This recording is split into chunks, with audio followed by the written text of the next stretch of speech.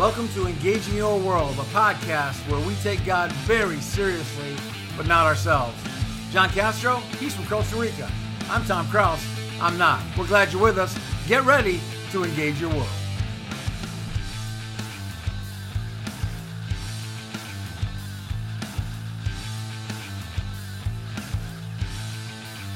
Welcome to Engage Your World. Tom Kraus along with Johnny Castro. We are back for another edition. John, how are you? Great. Good, man. Good to be with you. And we did a quick little show today, and we are locked into talking about, of course. And guess what? We have to talk about the election. We have to talk about it. Everyone's talking about it. We'd be remiss not to talk about it. Or the results of that. Or the results of the election. And the reactions. And the reactions, yes. The results and reactions are very, very interesting. First of all, this sounds obnoxious. I don't want to be obnoxious, but... Told you so. Yeah, I said it all along. I mean, I had the election night. People were texting me, calling me, or the day of the election.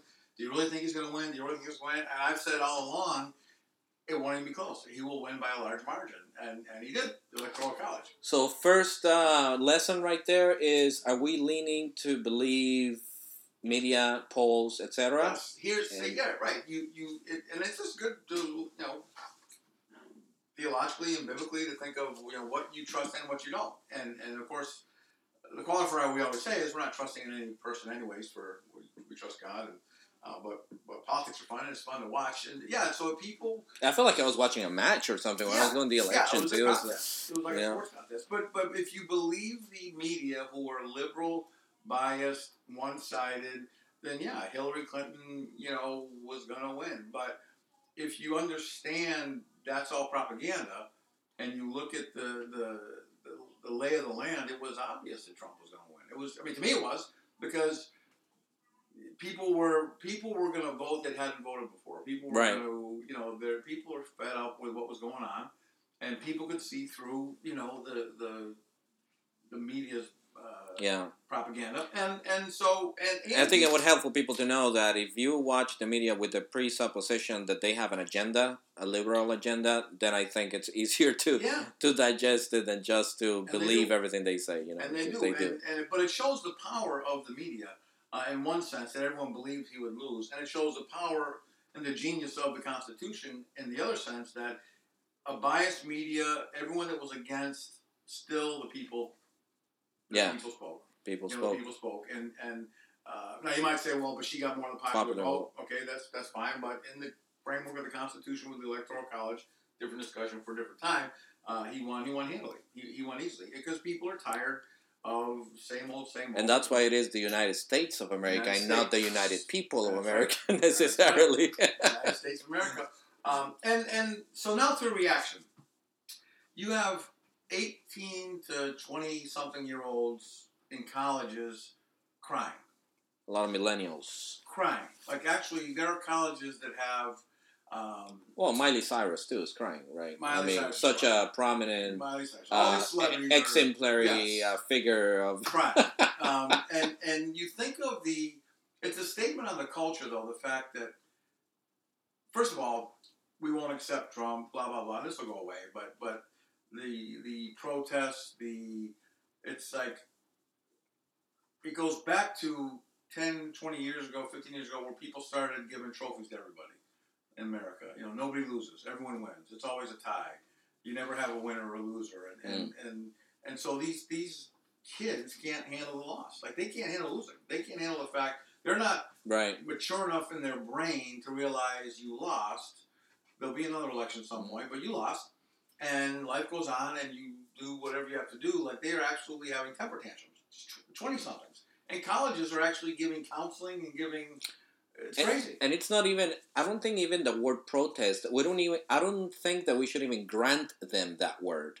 Because, as I think I've heard somewhere in Martin Luther King Jr. saying that a protest is a response... Martin Lloyd Jones and Martin Lloyd Jones Jr. Martin Lloyd Jones King. Right. Yeah. And it will be a protest if you perceive an attack on your rights. Yeah. But this is not even that. No. This is I don't like it, so let me go out. It's a temper tantrum.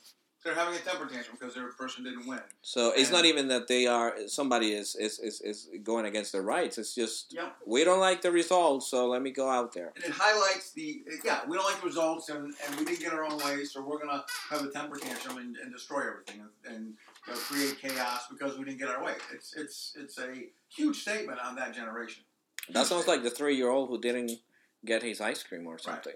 Right. I saw something somewhere someone said, or maybe it's a picture I saw where in 1944, 18-year-olds were storming the beaches of Normandy, fighting a war. In 2016, they're sitting on chairs and lawns crying because they lost the election. Wow! And that's a contrast, and it goes to the point of, first of all, we know God's in control of everything, but it goes to the point of you're raising a society of numbed out, dumbed down, immature infants that won't be able to stay married, that won't be able to keep a job, that won't be able to handle any problem in life, that won't be able. And I think this you see this in the church culture, like this no one loses, everything's going to be okay, blah blah blah. You see that in church culture. We see churches that appeal to that demographic, preach to that demographic.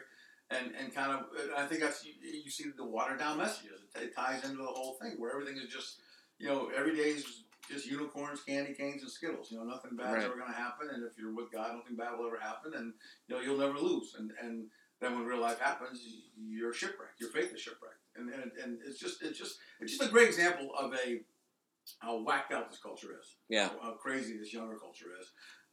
And it's also a great example of when the people decided to vote. 81% of the evangelical vote, I believe, went to Donald Trump. 81%. And that's because when it comes down to two people, and one is for partial birth abortion, like we talked about last time, and the other's not, it's an easy choice. And I just wonder, where are those for that 19%, I guess?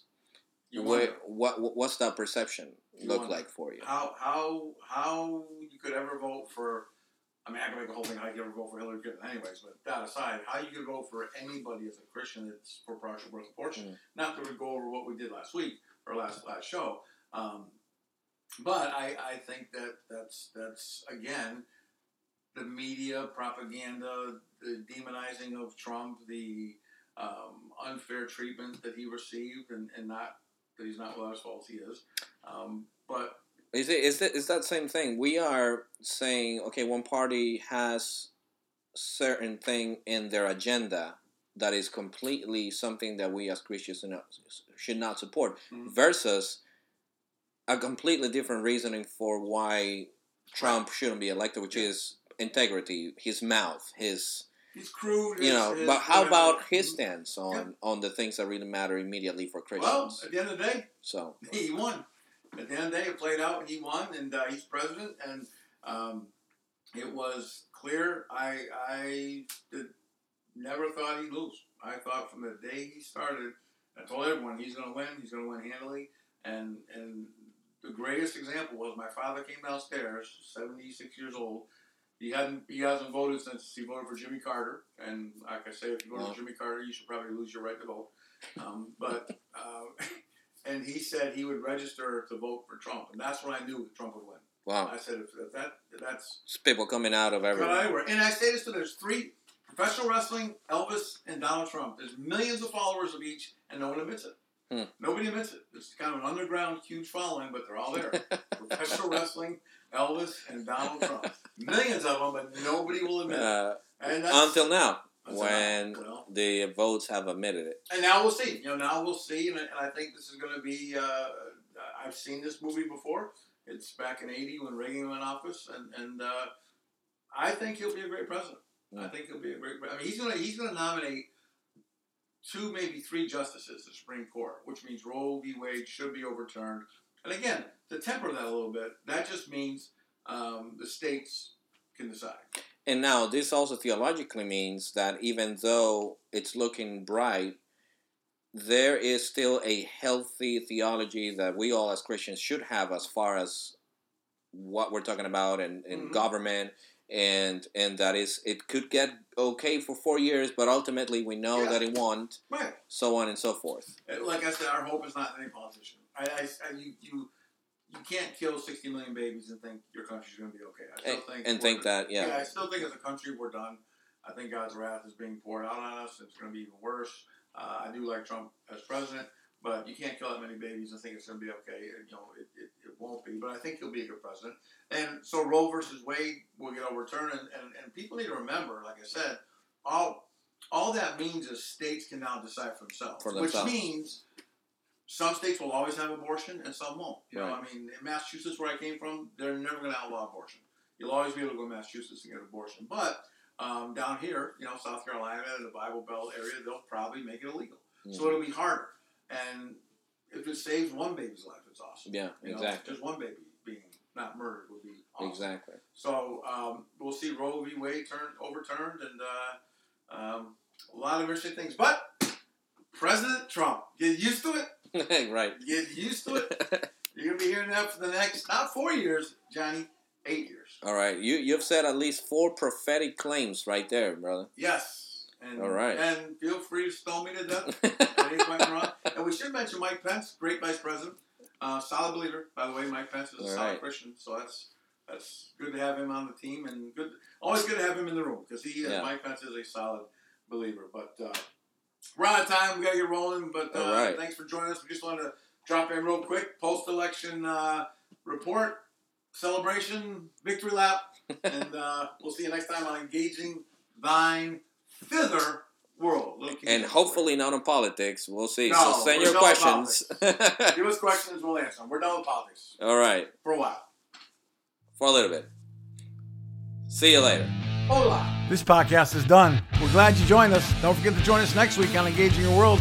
Until then, check us out on SoundCloud.com, Engaging Your World, Facebook.com, Engaging Your World. Have a great God-glorifying week, and we'll see you next week right here for another edition of, you got it, Engaging Your World.